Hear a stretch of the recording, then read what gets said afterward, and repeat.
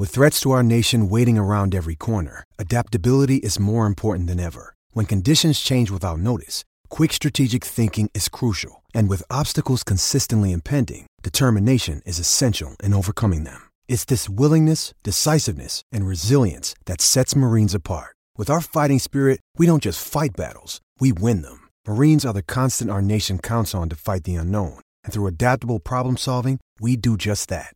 Learn more at marines.com.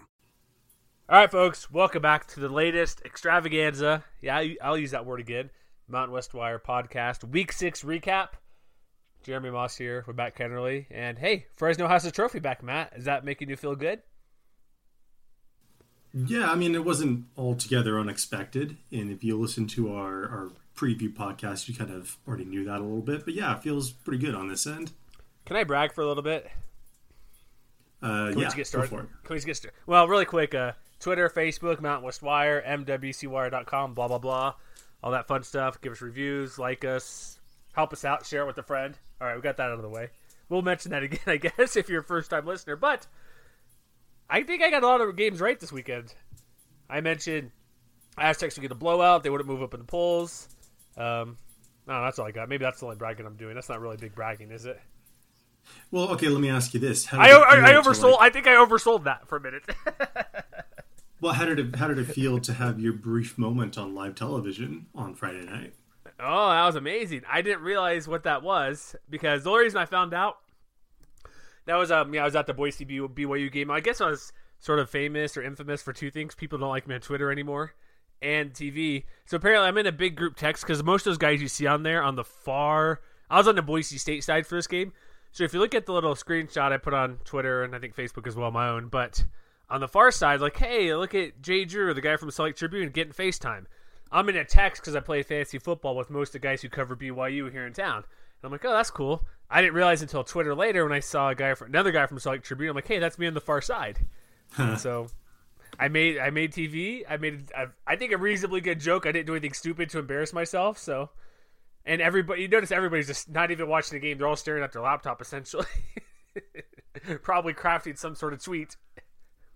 And how did it feel? Maybe this can be a lead-in to starting to talk about the games. How did it feel to watch BYU get manhandled in person? I'm okay with it. You're okay with it? That's what I'm asking. How did it feel? I'm not going to cheer or laugh or be woohoo, look at it, but I will say I'm right about BYU.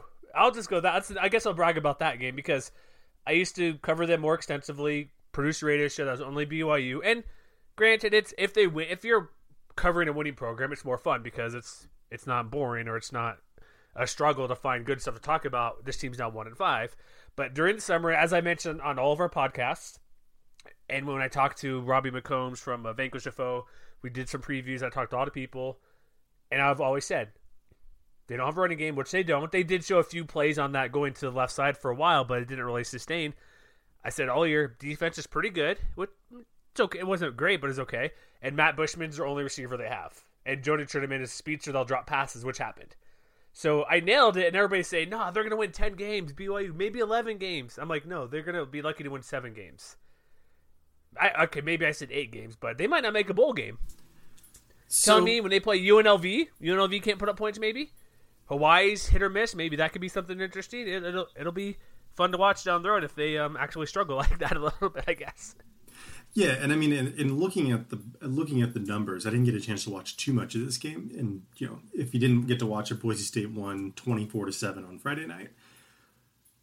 And looking at the numbers, it bears out almost exactly the way that you anticipated it would. They only had 66 yards rushing on the game. And, a lot of that was, they didn't have any chunk plays on the ground. Let's put it that way. The longest run was only 9 yards. And, they basically shut down Tanner Mangum, who was barely 50% throwing the ball with 2 interceptions and only 164 yards. So I guess my question would be, considering that, Boise State's defense has been pretty good more often than not, what were you most impressed by Boise State in this game? Alexander Madison showing up finally.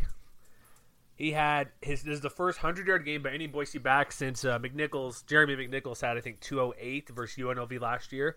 But giving him the ball, because we all thought And rightfully so, even the Boise guys next to me, Robert Mahone got to start, but then he fumbled, never saw the field again. Madison, they're assuming, just they watch him more closely than we do at practice, saying maybe he's probably finally 100% healthy. And so he had big plays. He had that direct snap where he could have walked in the end zone where he went to that left side, but he was making plays. He was cutting. He was being patient to find his blockers, and he had showed it, 118 yards, 2 touchdowns. And this is the guy we thought we'd be seeing from day one, but he was banged up a little bit. And also, this is Boise State's 5th different offensive line combination in as many games, and they played extremely well. And part of it was due to an injury, not Brian Harsin making tweaks like he said. There was, I forget who it was, left guard, or I mentioned in our recap, one offensive lineman was out, but that was the biggest thing in the game, that Madison actually showed up and the running game was very good. Yeah, and I mean, I think the numbers kind of bear it out. BYU only managed 2 tackles for loss, and I think if you're a Boise State fan, the biggest number, 0 BYU sacks. Mm-hmm. They were without Butch Powell, which is kind of a big deal for BYU, but guys like Sione Takitaki, who's pretty good, I don't know if anybody watched last year, but I remember when they played Michigan State, he had a huge second half in that win, even though Spartans were good last year, but they were getting nothing. Like, their leading tackler was a defensive back. That's not good when Fred Warner leads your team in tackles. You don't want that to happen. And then they just, like, there was concern, like, in the first drive, it's like going. There was a fumble that probably shouldn't have been a fumble, or should have been a fumble when BYU scored. We watched the replay. It looked like it should have been a fumble, but they kept it, went for it on 4th and 1, got it. So it's 7-0 because Boise had an interception on the first drive. It's like, oh, great, here we go again. And then Montel Kozart comes in. Like, I still don't like him seen as much time as he did, but then it's 7-0, and honestly the game was a little boring for chunks of it, but it's 7-0. BYU's gonna do something. They're gonna grow out and win because Boise interception, defense touchdown, punt, 3-and-out punt, and then BYU has a decent drive, like a 7-play drive to go down quite a bit, and then we started seeing what Boise State can do. They had a couple of the touchdowns were extremely long drives. Their first one was a 9-play for 52-yarder, ended up on that 12-yard TD run by Madison where he took the direct snap, which worked very well running to that left side. And then it's kind of back and forth, and then, 10-7, whatever. The killer drive for Boise State to beat BYU was that long drive. I don't remember how long last time Boise State's done this, but a 16-play drive, 82 yards, took 6 minutes and 41 seconds off the clock, and ended in a touchdown. That basically sealed the game, and then really quick, I'll let you hop in second. Like, it goes on to BYU goes on downs, gets rid of the ball. Then Boise again takes their time, a 7-play drive. They go for it on 4th, but it took another 4 minutes off the clock. Those 2 drives, that's almost a full quarter where Boise didn't give up the ball and BYU couldn't do anything. Their defense just got gassed. Yeah, I mean, I think one thing you can be encouraged by as a Boise State fan in this game is, they've been a little bit uneven in their ability to really extend drives. And this was probably their best performance of the year in just being able to move the chains. Like, it was the first time all season long that they'd been above 50% on third down opportunities. They were 8 of 15 on the game. And I think in particular, it was really important for a lot of people to see that Brett Rippon in particular could get things done. He was 6 of 8 on third downs, and he was a big reason for a lot of that success. And if I'm not mistaken, it was during that long drive where he converted 4 third downs in a row. So, you're starting to see glimpses of what this offense can do. I think maybe one thing you can be a little bit worried about is the fact that they weren't able to get that many passing plays as far as chunk yardage. They only had 3 plays of more than 15 yards through the air. But I mean, when you consider the opponent, when you consider that, they held a significant advantage as far as starting field position more often than not, they were able to convert most of their opportunities. I think maybe in the 4th quarter when they had a chance to really, go for the jugular, they had 2 straight, turnovers on downs in the 4th quarter. And on both of those drives, they got down to the BYU 32 and the BYU 13. So there's some things to clean up, but I think, this is why you still give Boise State the benefit of the doubt, because they still have a lot of talent, and at least for most of the game, they were able to put it together and come up with a pretty solid win. They did, and going for them 4th and 5 at the 32, that's a long field goal. I'm fine with it. And then I'm guessing the reason they went for it on 4th and 1 at the 13 because I guess they're kind of going off the points because there's 2.5 minutes left in the game, and if they kick a field goal, it's only 20 points. And so technically, BYU, if they were to do something crazy, 3 touchdowns, 3 extra points, gets the win. So kick it to field goal, yeah, you're up 20, but I get their point for doing both of those. And what they noticed too on the BYU's offense against this Boise's defense, BYU was not going downfield at all. They did a lot of quick passes, crossing routes over the short stuff. And like I said, Matt Bushman, the reason one of the picks was that he was targeting Matt Bushman, the tight end, the whole game. Like, he was staring him down because he's the only guy he trusts on the team. Most of these other passes were short passes, nothing too long. Yeah, 24-yarder to Bushman. Trey Dye had a long pass, but I think that was kind of what was it, across the middle, or one of the short slant passes where he took off and ran. One of those things, like, they weren't going downfield, and part of it is that Boise's defense is pretty good, the secondary, but when we see BYU games, we'll talk about them versus UNLV, versus Fresno, versus San Jose, versus Hawaii. They're in Game 6, and they haven't found a wide receiver. So when they play, like I said, San Jose State has an okay secondary, what are they going to do? BYU can't run the ball against anybody. Are they going to be able to finally run it versus San Jose? I don't know. But this is a good win for Boise State. It was a convincing win. There was once that halftime came around, there was no real doubt Boise was going to get the victory when they were up 17-7 at the break. Yeah. So I don't know. There's not much else to go on. There was would like to say there's one. The first interception is pretty brutal for Ripid. Whoever caught it for BYU basically made Grant Jones basically made a one-handed grab. Like, he did not see him coming anywhere. It was a pretty ugly pick. But besides that, well, at least it wasn't bad Brett Rippon for 60 minutes. Yeah. Yeah, it was just like I watched the replay. I'm like, oh, it's a pretty good catch. The guy was basically standing there, like they're doing. The guy was playing zone, drop back, and he just didn't see him. But I would like more passing yards, but they get the victory. And my main thing again, the running game. If Madison's healthy and that's the thing, give him the ball and let him run it. So they are now 3-2, and then is San Diego State next weekend? Is that the big game? At first glance, it probably is. 10-14. Yeah, there we go. We'll get to it. We will get to it. All right. Also, real quick, one thing we did not mention: that touchdown pass Brett Rippon made, first of the year. Oh, congratulations to him. Yes, I didn't realize that. I'm like, really? That's it? I'm like, okay. So we got that going. All right, next game. Let's go to Saturday. A bunch of games here. Colorado State at Utah State. I think it's safe to say, Matt, the Rams took the foot off the gas at halftime because they didn't seem to care in the second half at all. In the 27-14 win. I think you're probably right about that. I mean, you consider what they did in the first. I mean, well, to be fair, they racked up about 500 yards of total offense. And the split between the first half and the second half maybe wasn't as drastic as it seemed. They did rip off about 300 of those yards before halftime when they really jumped out to that big lead. But they still managed to outgain Utah State after halftime, too. And I think a lot of that credit goes to the fact that the running game for CSU took a little bit of time to come around in the first half.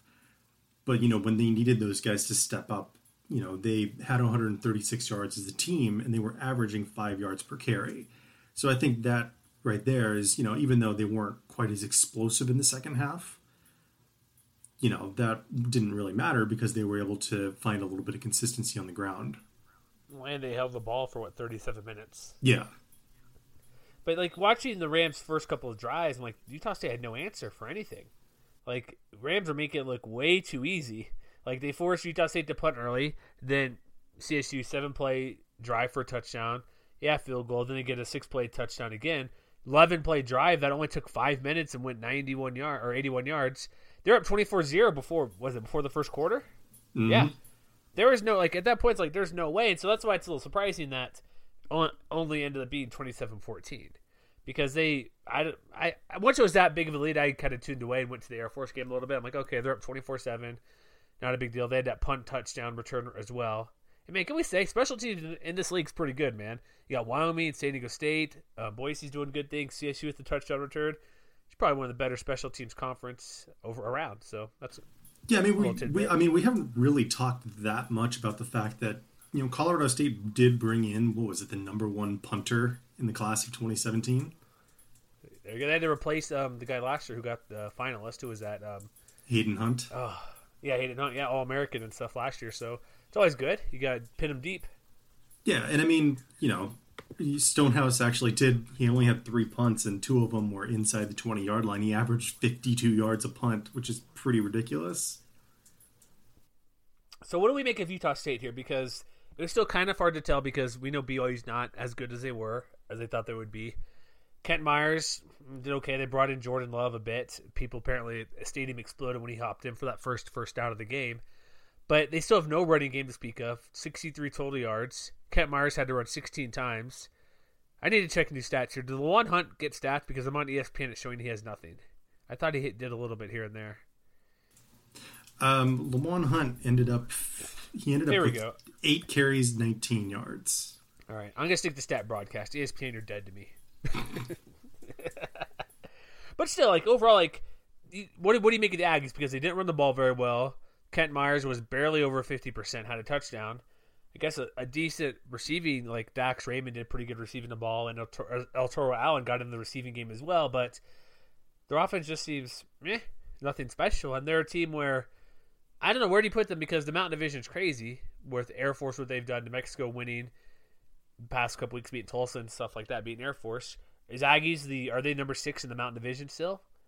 I mean, it is kind of hard to say because, you know, what we talked about, I think, a lot during the preview is which offense is going to show up. And in this particular game, you know, we talked about how, you know, they're either really hot or really cold. And on a per play basis, this was the worst performance that this offense has had yet. You know, they only averaged about 3.3 yards per play, which is even worse than they did last week against BYU and was worse than the blowout against Wake Forest. So I'm not totally sure because, you know, I think that's a credit to Colorado State's defense, too, that they were able to basically eliminate the big play. And Utah State's been really hot and cold in that regard. Like, they only have, I think, 4 plays of more than 15 yards, but, you know, Kent Myers only managed 152 yards on 29 attempts. That's just not going to get it done with this kind of, you know, quick strike offense that Utah State wants to have.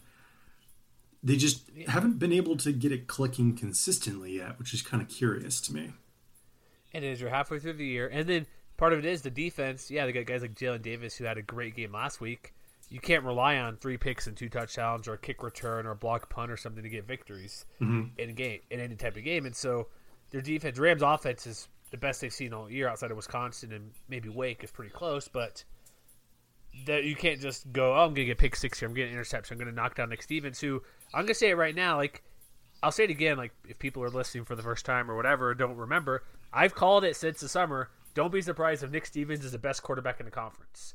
And I got, seriously, people laugh at me and like, what are you talking about? Why this guy? He's going to be number 1 on my list probably for the rest of the way unless somebody does something amazing. Like, Christian Chapman does well, but can't make the big plays like Stevens does. Josh Allen is still down for me. And it's hard to really judge. Lamar Jordan, Aaron Worthman, are they going to jump up? Probably not. Marcus McMarron at Fresno? Probably not.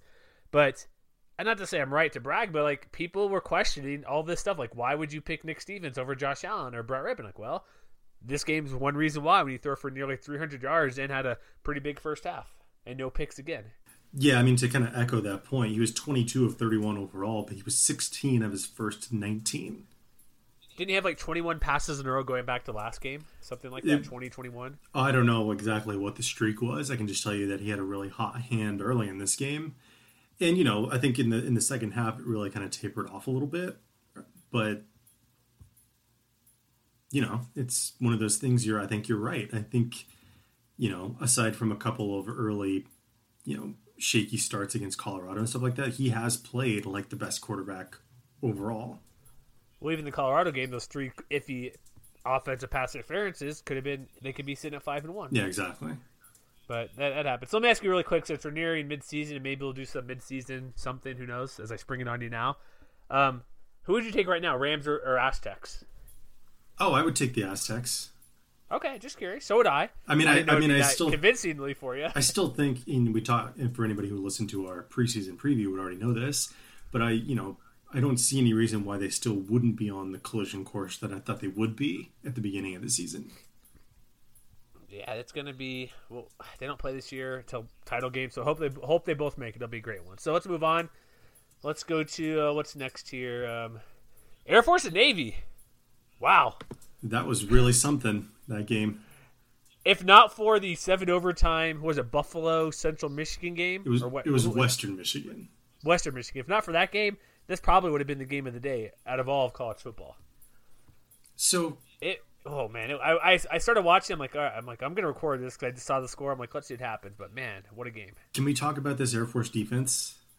What defense? I didn't see him out there. That's ice cold. What do you got to say about them? I mean, I don't want to skip straight to the last drive, and we should probably mention Navy ended up winning 48-45. But that last drive was brutal to watch. Man, they had the game in hand. They were winning. And for those of you who didn't watch it, it was within 2 minutes. In Navy, their final drive, they went a minute. They started at their own 25. They went 75 yards, 11 plays in a minute and 38 seconds.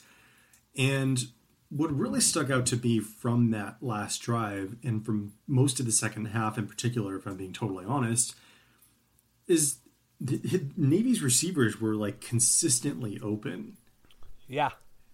But, not only that, Zach Abey, I think, he only completed 4 of 11 passes, but, he made those passes count on that last drive. But he was a machine on the ground too. Like, they were able to basically run at will, even in a situation where they're under 90 seconds to go. They're still running. They were still able to run between the tackles against this Air Force defense. It was really alarming to see. And, Abey ended up leading the midshipmen with 214 yards, but, it just seemed like there was big play after big play against this Air Force defense, to the tune of, we knew Navy was going to run a lot. They ended up having 11 plays of more than 10 yards on the ground. And 2 of them were those like supremely big running plays where, Malcolm Perry had a 91-yard touchdown. Abey had himself a 75-yard touchdown. Is this like a red alert for the Falcons? It shouldn't be too surprising. They lost, I know we're mid-season, but they lost 10 starters. And like I said before, I kind of mentioned this because when they played New Mexico, well, let me back up a step farther than that. But yes, they run the triple option, the run option attack, whatever you want to call it. They don't really do the triple option because Parker Wilson didn't get that many fullback dives. But they don't, all the people are like, oh, they should be fine. They see this defense or offense all the time, the option. No, they don't. They don't practice against this offense ever, unless they're playing New Mexico or Navy or Army. Yes, it's more than who they normally play. More teams will play against this type of offense. But the defense doesn't prepare. It's like any other team. They don't prepare for this type of offense until a week before, a little bit of spring, a little bit of fall camp. And so I even mentioned the Mexico game, we saw they struggled. I'm like, watch for them to struggle again. I thought it might be a bit better because it's week 2 of kind of going up against a similar scheme. But they can't. Mm-hmm. We point to the Michigan game where they held them to 5 red zone field goals out of 6 attempts. That's just a regular offense they face most time. It's more like San Diego State, Boise State, Utah State. It's more in that range who they're going to face a traditional offense. And so for people to say, oh, they're going to see this, they're going to be good against this option attack. No, they never face it. It's still red alerts because they give up 48 points and how many yards per play. And then that big 4th and 3 on that final drive, kind of people expected Navy to run. They have that huge 25-yard pass to the other side of the field. But yeah, there's a concern when they give up 471 yards on the ground. There's nothing about it. And, you'll give up yards, that's fine, but the amount of yards per carry, like you said, Perry, right there, Malcolm Perry, 4 carries, 127. Zach Abey, like you said, 214 on 29 carries. There were 3 plays at least, could be more. I'm just looking at the big plays. 3 rushing plays of 38 yards or more. They had 2 passing plays of 25 yards or more, including the touchdown was not touchdown, but whatever. They had a lot of big plays. That's the issue. You can give up yards against an attack like this, but you can't give up 10 yards of play. You got to let them get 5, 7, 8 yards like that, but don't give up the 25, 35, 45 plus yard plays. That's where they lose it. Well, I mean, here's the most telling stat, I think, even beyond the raw rushing totals or the per yard total. Navy ran the ball 57 times as a team, and Air Force only managed 1 tackle for loss. But if you're taking anything positive from this game, if you're an Air Force fan, isn't it the fact that the offense had its best game of the year, I think? Yeah, and then Worthman, who people questioned in the Michigan game because they brought in Nate Romine because he could throw. They probably threw a lot more than they wanted to. 9 of 16, 257, 2 touchdowns. They had that trick play where Sanders threw that pass down the field. Mm-hmm. Back to, was it back to Worthman, I think? Yeah, 24-yarder to Worthman. That was a pretty interesting play. where they set it up with the reverse earlier on that drive. They got a touchdown. But yeah, like Worthman, he limited his carries to only 20. He did make a few. It's probably the max you want, but where's this guy Nolan Erickson coming from? 15 for 90. Cleveland only touched the ball 5 times, but 62 yards. Everybody ran the ball well. McVay 2 touchdowns. The only thing I like to see is like just do the fullback dive a little bit more. But yeah, this was their best offensive game year. But like we said, preseason, early in the year, defense is going to be an issue more than ever. And it just stinks that last drive, because if you look at the drive chart, Air Force scored 6 straight second half touchdowns on their first 6 possessions. Mm-hmm. And they still lose. 42 second half, 35. Yeah. Is that right correctly? 35 points? Hold on. Was that right? They had 6 touchdowns in a row? Or was that 5? 5 touchdowns. They had 5 touchdowns in a row. Sorry. 6 drives, 5 touchdowns. And the last drive, they tried some little lateral to make something happen, which didn't. But you scored 35 straight points and you lose?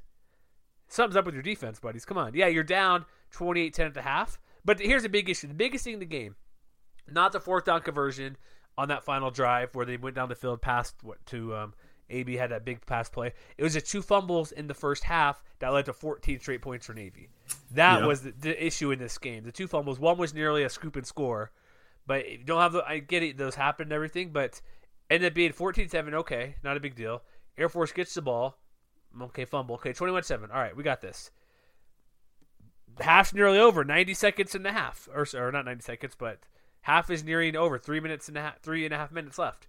Another fumble for a touchdown. Luckily, Air Force got the field goal, but protect the ball better. If you don't have those turnovers, I know they happen, but still, those were the 2 key series in the game that lost this for Air Force.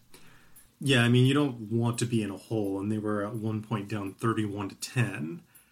So, you could say, don't put yourself in that position where you have to claw your way all the way back. But I think you do have to give Workman a lot of credit for kind of leading that charge, because he was, a little bit slow to start throwing the football. He ended up only 9 of 16, but he was, 5 of his last 6, and he had like 3 really critical plays of more than 20 yards, including the 51-yard touchdown, to Marcus Bennett. So like we've seen what this offense can do, but it's not going to get any easier for Air Force, because now UNLV is going to be coming to town next week. We know they can run the ball. And, I think this is going to be kind of an open question for the Falcons going forward. Well, yeah, we'll see how that goes. Let's move on to the next game here. Your game, Fresno, San Jose State. Not surprised by the outcome, really. 27-10. They get the Valley Trophy to come back to town. Nice little celebration at the end. But they did okay. Hey, running game got on track, man. That's what you wanted to see, with Rivers with 105 yards, 212 overall. It's pretty good. Yeah, I mean, I wanted to see if they could establish the running game early, because that was something that they really weren't interested in last week against Nevada. They weren't really able to do it against Alabama or Washington, which for obvious reasons. But in this case, mission accomplished, and especially in that first half is when they did most of their damage on the ground. They ended up having about 150 yards on the ground before halftime.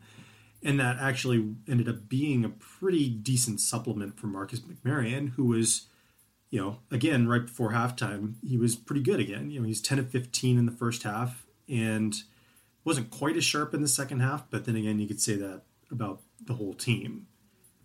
But I gotta say before San Jose State is bad. They are bad. Like, I couldn't believe how bad they were. And I mean, I know this is Bill Connolly, would call it a year 0 situation. But it just seemed like Josh Love had no chance. They had the first drive where Blackwell, the receiver, they tried to run a trick play. And it was like the ugliest interception I've seen all year long. It was just like right. It was just right to Jaron Bryant. Thank you. And it really didn't get much better for the Spartans after that. Like, Love couldn't even crack 100 yards. He ended up, 15 of 25.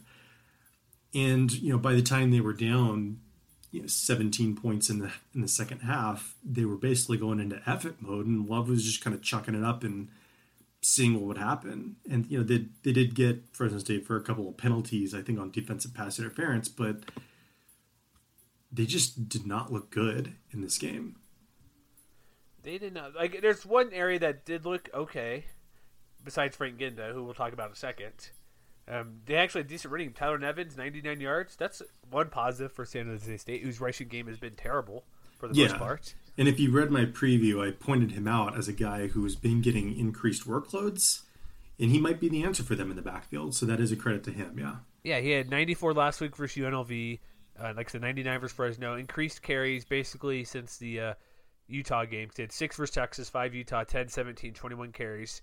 So he's going to be, like I said, year zero, guy for the future. One thing that stinks is that if they had Montel Aaron, I don't know if it would make that much of a difference, but he seemed to be the better quarterback. And there's still no word or official, but I'm pretty sure it's the ACL tear because we have people at practice and they never say a thing about injuries because, you know, they're like nuclear secrets, right? These injuries and stuff. Oh, yeah. For a team that's 1-5, it's like, come on, if he's out for, like, I get it if you don't want to say, oh, he's going to be out for a week or two, but if he's out for the year, like, I know University of Utah does this. If you ask them a question, they'll talk about it because they won't bring it up on themselves, which is fine. But they will bring it up on their own if it's a season-ending injury. Mm-hmm. And so if he's out, like, let people know because it's like the worst-kept secret. If he's out for the year, let us know. I'm pretty sure that's the case. Like I said, when we watched that Utah game, when you're in street clothes, crutches, and iced knee, I should say, it's like the trifecta. You're done. And so I don't know if that would make a difference, but they'd be a little bit better. But because Josh Love, he is a sophomore, and so they're just terrible. Like you mentioned, Frank Ginda. What's the record he set for FBS tackles? He had 19 in this game. Isn't it 193? You mentioned it is 193. It was I forget the guy's name. He played for Texas Tech about 15 years ago, I think. Was it Zach Thomas? No, linebacker maybe. No, it was someone whose name I didn't recognize offhand.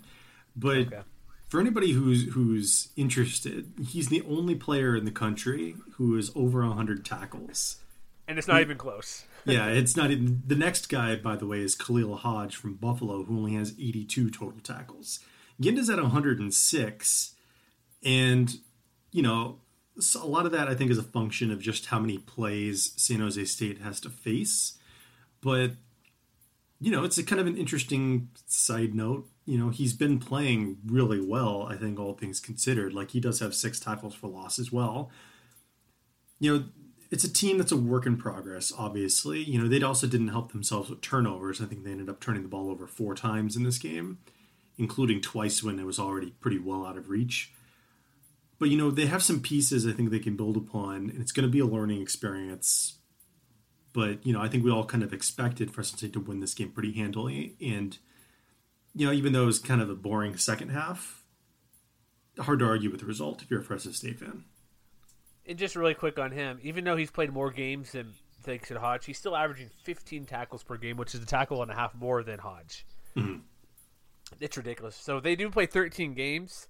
Maybe we'll figure this out, but he has 6 more games. If he gets 10 a game, he has to get more. He has to get more than 10 a game, but he has to get 86 tackles, 87 tackles the rest of the way. Yes. And so in 6 games, that's below his average right now. So hey, maybe let's go for 200, right? Can we just get into 200 tackles? That's 14 and a half tackles per game from here on out. That's no big deal. To get to 200? He's averaging over 15 so far. Yeah, 15-1, yeah. And he's also a junior, I believe, so he's next year, too, to do something crazy? He's pretty good. He is pretty good. So, all right, should we just move on to the next game, I guess? Yeah, let's go for it. So we have Hawaii, Nevada, right? Yes, we do. All right, so first, let's give a good, hearty round of applause to Jay Norvell for getting his first win of the year, 1-5. Congratulations. Better late than never. Better late than never. And I'll just say I called it again. Why did you ever bench Ty Ganji? There's no point in burning the red shirt. Because now Kamen's never going to see the field again this year. And I still think that's the stupidest decision ever to bench him.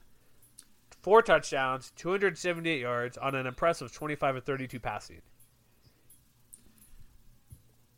Does Hawaii have bigger problems than we think they do? Yeah, I think we should saw it coming because the UMass game giving up 35 points to them, who's not very good. That's their issue. It's their because if you look at if you just look at the numbers, St. Jude's 241 yards on the ground, John Ursua 126 yards receiving 9 catches, touchdown, and even Drew Brown 18-27 above average. All the numbers look fine. It's just they fumble the ball. They don't play defense. And playing this Nevada team, maybe this is Nevada's team we're going to see going forward, perhaps. But we all thought Hawaii's defense would be better. But the clear mishap on this team is the defensive issues to stop anything. Well, and not only that, I don't think we mentioned it during our preview podcast. Maybe it happened afterwards. I can't remember the exact timeline. But for those of you who didn't notice or didn't pay attention to the news, their offensive line coach, Chris Naole, decided to step away from the program, basically to resign his position. I think, if I remember correctly, it was over differences in disciplinary things. Yeah, something like that, yes. And, we've talked a little bit in past previews about the fact that Hawaii often shoots themselves in the foot. Yes, they had almost 500 yards of total offense, which is good. But again, they had 11 penalties, 114 yards. The only team in the country that's been penalized more than them is Oregon.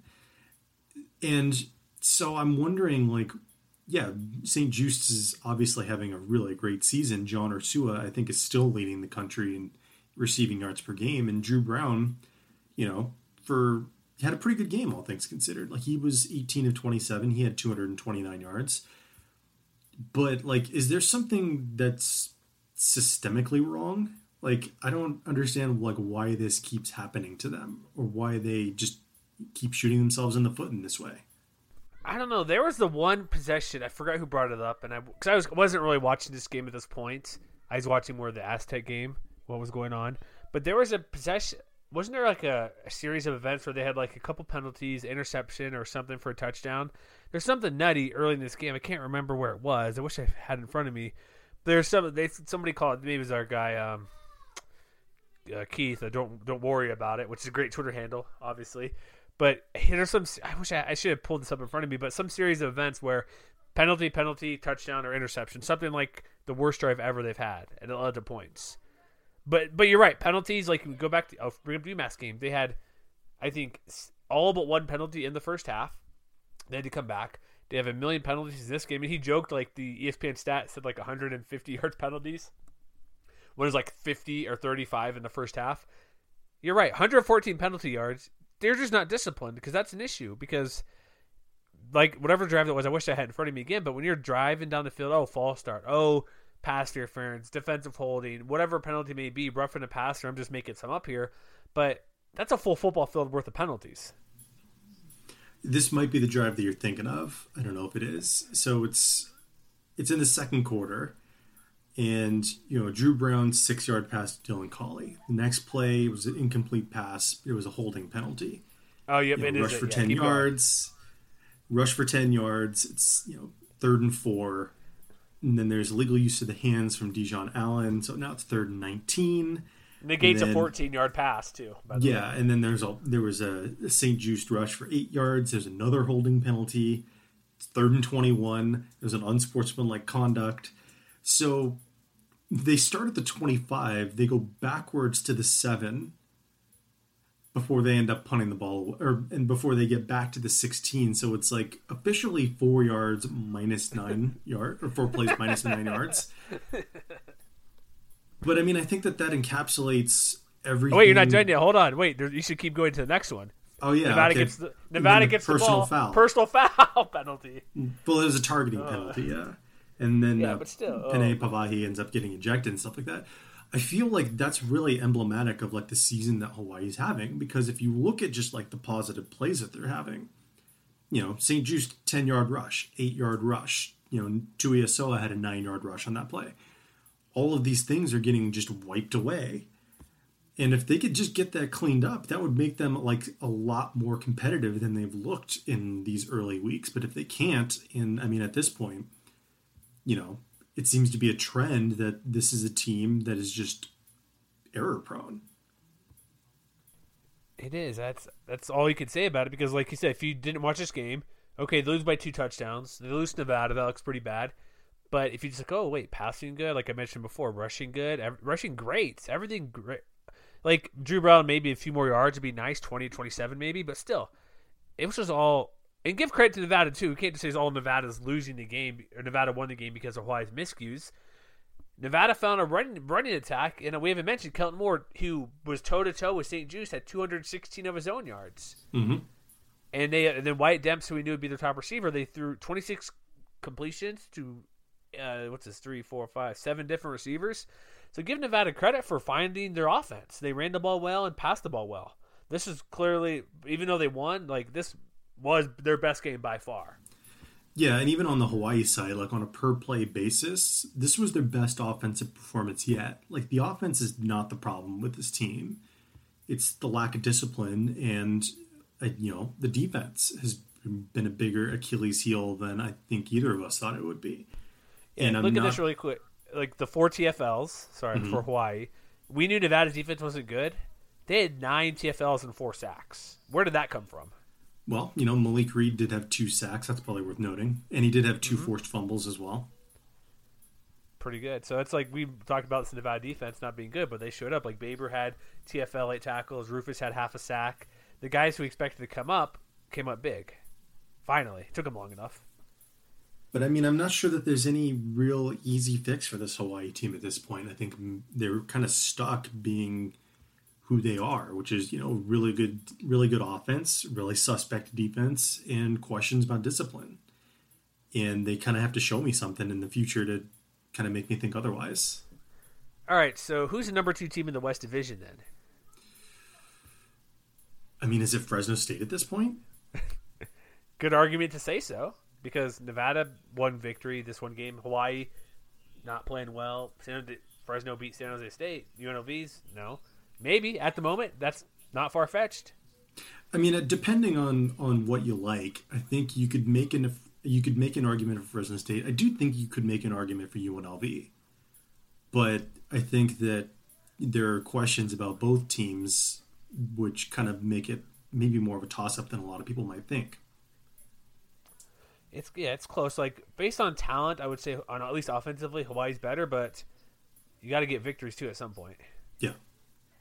All right, so let's go to the final game of the day. The game I was anticipating looking forward to, which did not disappoint because I called a blowout, and it's finally the blowout that we wanted San Diego State to get.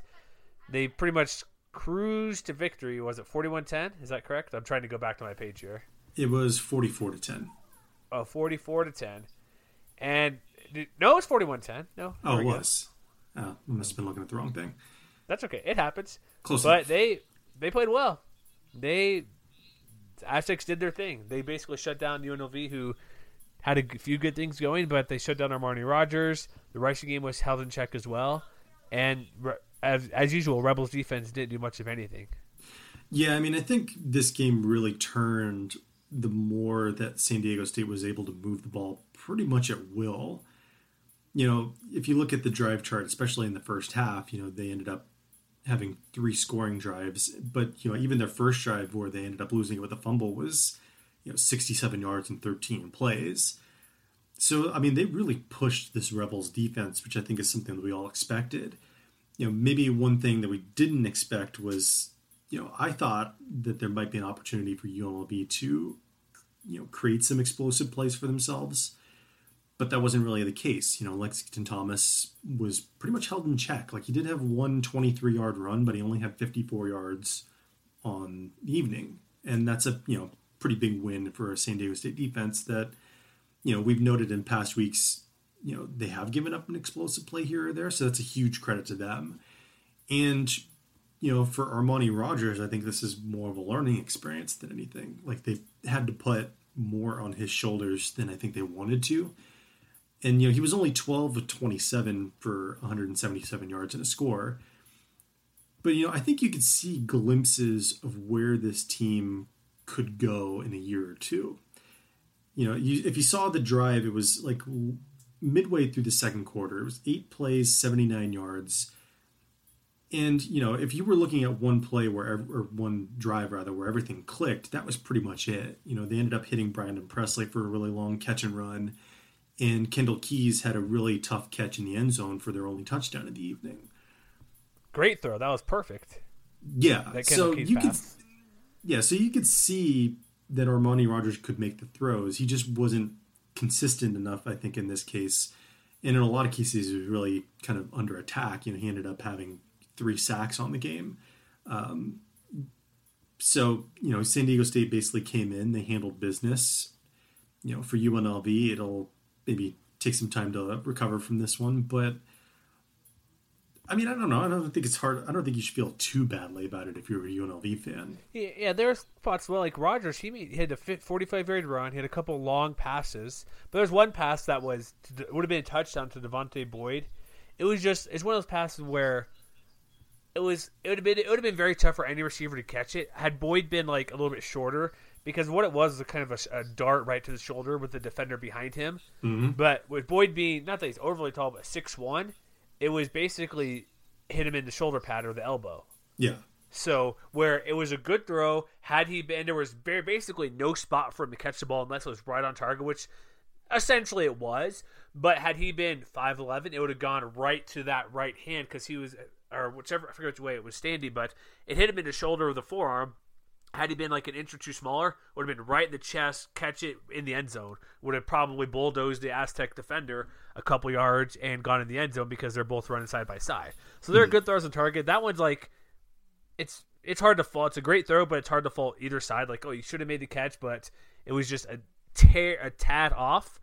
But that's about it. But there's good throws, and he ran the ball well for himself. He had that 45-yard run. I guess the one run, but they did okay. It's just Aztecs are really good. And then you see Penny knocking over guys, putting the shoulder down, and just trucking people. Hit a couple of those plays Saturday night. And, I mean, it wasn't just him. You saw Juwan Washington really get into the game. He had 9.5 yards per carry. And then, you started seeing them break in Chase Jasmine a little bit. He had almost 6 yards a carry in, granted in garbage time, but maybe he's touchdown. A guy that, he scored. He still had his touchdown too. So he did. And then of course Christian Falk. I mean Christian Chapman had that QB draw for a touchdown in the first half. Mm-hmm. They did really good things. And then also one guy we're not looking at as well is Quest Truxton too. His also returning 10 yards attempt on a return at a 30-yarder. Like they have every aspect of this team nailed down of how good they are. Yeah, so I mean, this was the kind of win that I think a lot of Aztecs fans were looking for. This was kind of, if you've been looking at if you've been paying attention the last couple of years, this is the kind of win you're accustomed to seeing within conference, and especially within the division. As we kind of knew going in, the Aztecs were going to be the class of the division, class of the West. But, it's a good win for them, and we didn't even mention Rashad Penny had 170 yards. Oh, yeah, that guy. Yeah, no big deal, right? But maybe we should also take a moment to just remember that they're doing this with 3 underclassmen along the offensive line, too. Like, these are true freshmen. Wasn't a true freshman starting again? I know they started one last week. I don't think so this week. I'm pretty sure they got the guy back. But you're right. They lost 4 or 5, and Nico Saragus is in the NFL. That's crazy. Yeah, so, I mean, I think we need to give credit to the big guys up front because we haven't really been talking about them enough. And I'm talking about, in particular, the left side. You're talking about Tyler Romer and Deshaun Dixon. Pretty good guys, I think. Yeah, they're doing great. And so let's get to the part where you woke up this morning. Oh, let's crack open the USA Today coaches poll, the AP poll, and I can imagine most people surprised to get the Bugs Bunny big eyes. What's going on? We move up one spot. We don't move up at all. South Florida's ranked ahead of us still. Navy, UCF are moving up in the polls. What's going on? What do the Aztecs have to do? Is it what I said last week where if they just smoke Boise State, they'll get the respect they deserve despite Boise State being just an average team this year? What do they have to do? Is it going to be where they, a couple years ago, beat Utah State 54-0, 40 or whatever it was, 41-10 versus UNLV? If they do this when they play San Jose, Fresno, Hawaii, are they going to have to win by 40 points a game to get any respect and move up to the top 15? Or at least past South Florida, whose best win? Is their best win against Illinois, a 2-3 Illinois team? I have no idea at this point. It is an open question. Like you, for those of you who didn't look at the rankings or aren't looking at them right now, the coaches poll. We'll start there. San Diego State, they did move up 3 spots, so they went from 21 to 18. But South Florida moved from 16 to 15. And at this on a bye this week as well, should be noted. And at this point, San Diego State is 6-0. We know that they have at least one win that's better than any win South Florida has, and they just have one additional win. Period. So I don't understand what's going on. It could be probably what it is, which I know Kevin McGuire replied to us on Twitter over at stuff for CFT and No 2 Minute Warning type stuff, like all over the place. It's what, and a guy Colin Sherwin mentioned to me from the Daily Stampede in our preseason show. It's because they're ranked higher, and that's the reason these polls work that way. You're not going to be jumped unless you do something great. However, which does make sense, and I can understand the argument, but then again, that's preseason bias, which is going to be into consideration no matter what. However, we're halfway through the season. South Florida struggled for a half versus San Jose State, struggled for at least a quarter versus Stony Brook. Yes, they blew out Illinois. They blew out Temple, who's not as good as they thought with Matt Rule not being there, and they crushed ECU, which is expected to do because they're terrible. But it's like, what? I don't get it. It's like, what are they gonna do? Because Arizona State's okay, but they manhandled Stanford, who's now ranked 25th after beating Utah on the road last night. Yeah, I don't understand it. UCF. And not only that, but now you got teams coming up, yeah, and Navy, who we talked about a little bit earlier. Well, real quick, one thing I noticed in the did you how much of the Air Force Navy game did you watch? Did you ever notice the pretty much first the down entire markers? The P6 first down markers. I did not actually. I'm like, wait a minute. Oh, those are weird. But like, UCF is undefeated 4-0. Navy's undefeated. Okay. Air Force UCF has beaten a FIU team who is what 3-3 on the year, 3-2. They've beaten a mediocre Conference USA team. They beat Memphis for some reason. Like they Solid basically victory. Worked Memphis over, and they beat a mediocre and they crushed Maryland a bad team. Cincinnati team. Like beating Maryland and Memphis, those are pretty good wins. Yeah. Like I would say Maryland is probably in the same realm of Arizona State. Because Maryland's sitting at 3-2, right around there. Yeah, okay, but I mean their quarterbacks are like. I'm saying drummers, Memphis, who continue. they just got crushed there. Memphis, they're okay, but they get crushed by them and beat UCLA. And UCLA is not really particularly solid this year. Yeah, and I mean Navy too. Like, yes, they're 5-0, but what is their best win? Arguably, they could be beat Tulane. a mediocre Florida Atlantic. Because I was shocked. I see the scores. Tulane I mean, crushes it could be Tulsa. I'm like, Tulane. what's wrong with Tulsa now? Tulane, what did they beat? They beat 62-28. Yeah, It's like, come on, like that's their best win, and I don't. What are these guys going off of? It's not. Is it just score? Like we shouldn't be too upset about this because we'll get the playoff rankings pretty soon. I think Halloween night's the first one, but like I get you're undefeated and seeing Navy ranked is fine, but what has UCF done to move up in the polls 4 spots this past week? Well, they also crushed a mediocre to bad Cincinnati. Is it team. because Aztecs? So, because if people watch don't these know. games, which I know you can't watch every game, and I get it, it's hard. I don't even watch every game in the Mountain West. I read stuff, I watch clips, I tune in here and there to watch to see what I'm doing. But are they just watching because San Diego State barely beat Air Force? Had they watched that game, it was in a freaking monsoon like Michigan State, or they struggle a little bit for Stanford, but Stanford's really good, and maybe beating Arizona State by 10 on the road is not that good, but you're not losing. You're beating people. They say play somebody. They play 2 Pac-12 teams. Arizona State beat Oregon. It's like, I don't know. They beat New Mexico State, who could win the Sun Belt or be there, but be in the running. But what's it going to take for them? Is it them? Is it what I said? Them just beating Boise State because they're a named team next week? If they beat Boise 30-10, are they going to shoot up 5 spots just because they beat the Broncos, who would be probably their second, maybe third best win of the year, if that's the case? I mean, it also wouldn't hurt if teams ahead of them got bumped off, which you almost saw a little more of that this week. Like, if you read my article about games to watch this week, things nearly broke perfectly for the Aztecs. Like, Miami ended up escaping Florida State, but the Seminoles had them dead to rights and stuff like that. So, yeah, so Oklahoma. Oh, yeah, somehow Notre Dame passed San Diego State. Yeah, they moved up. I think in the AP poll or something like that, spots. which I don't understand at all. Did they play?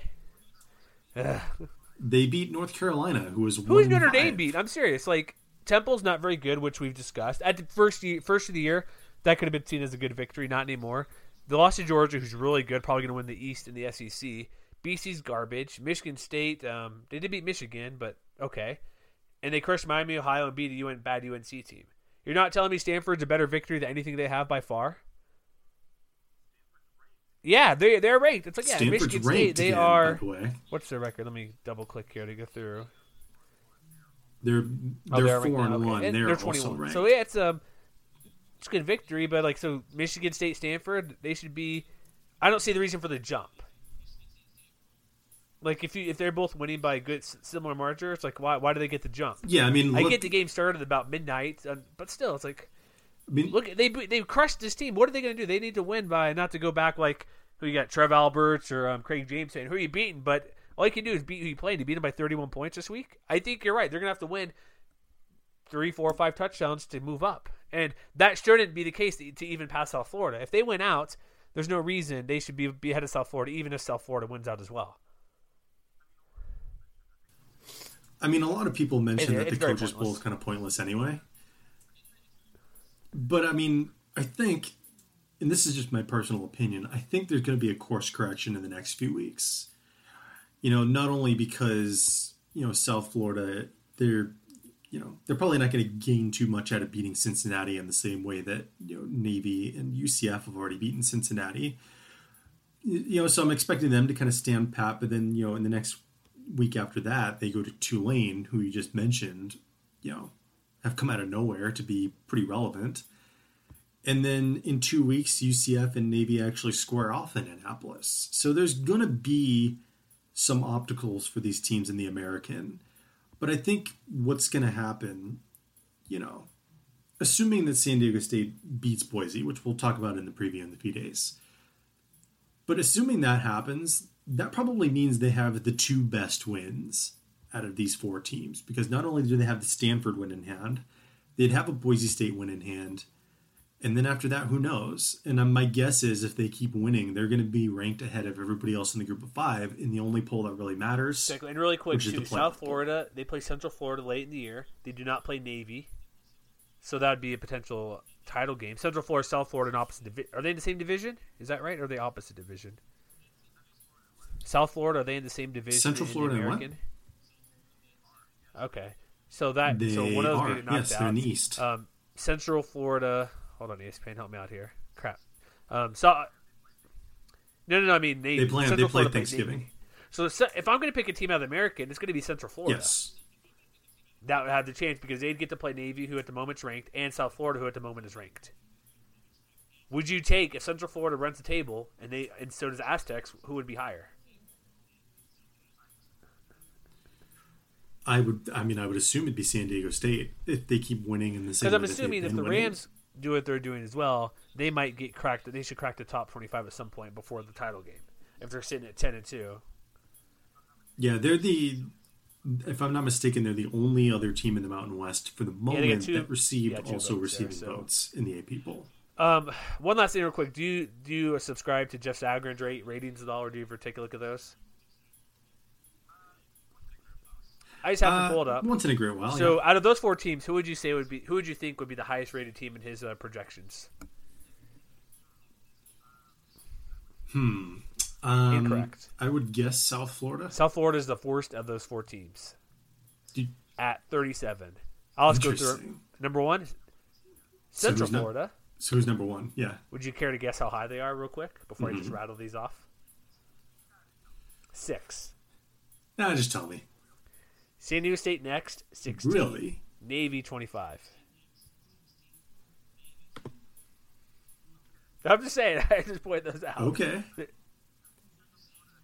I mean, Central Florida hasn't had any close games, so I guess you give them credit for that. But they also haven't really beaten anybody that's all that good. I don't know.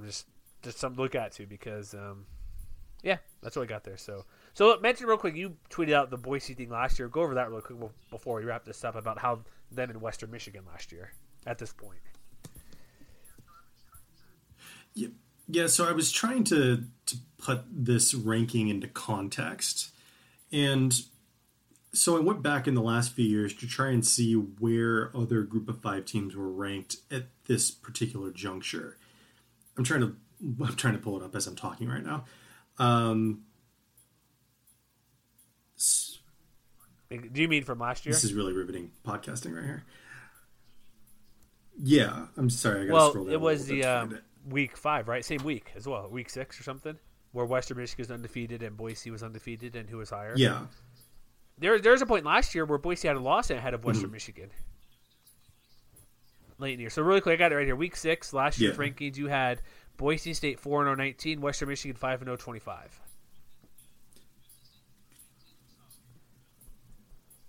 Oh, okay, yeah, there it was. And then in 2015, 2 years ago, Boise State was 5-1 at this juncture. They were ranked 21st.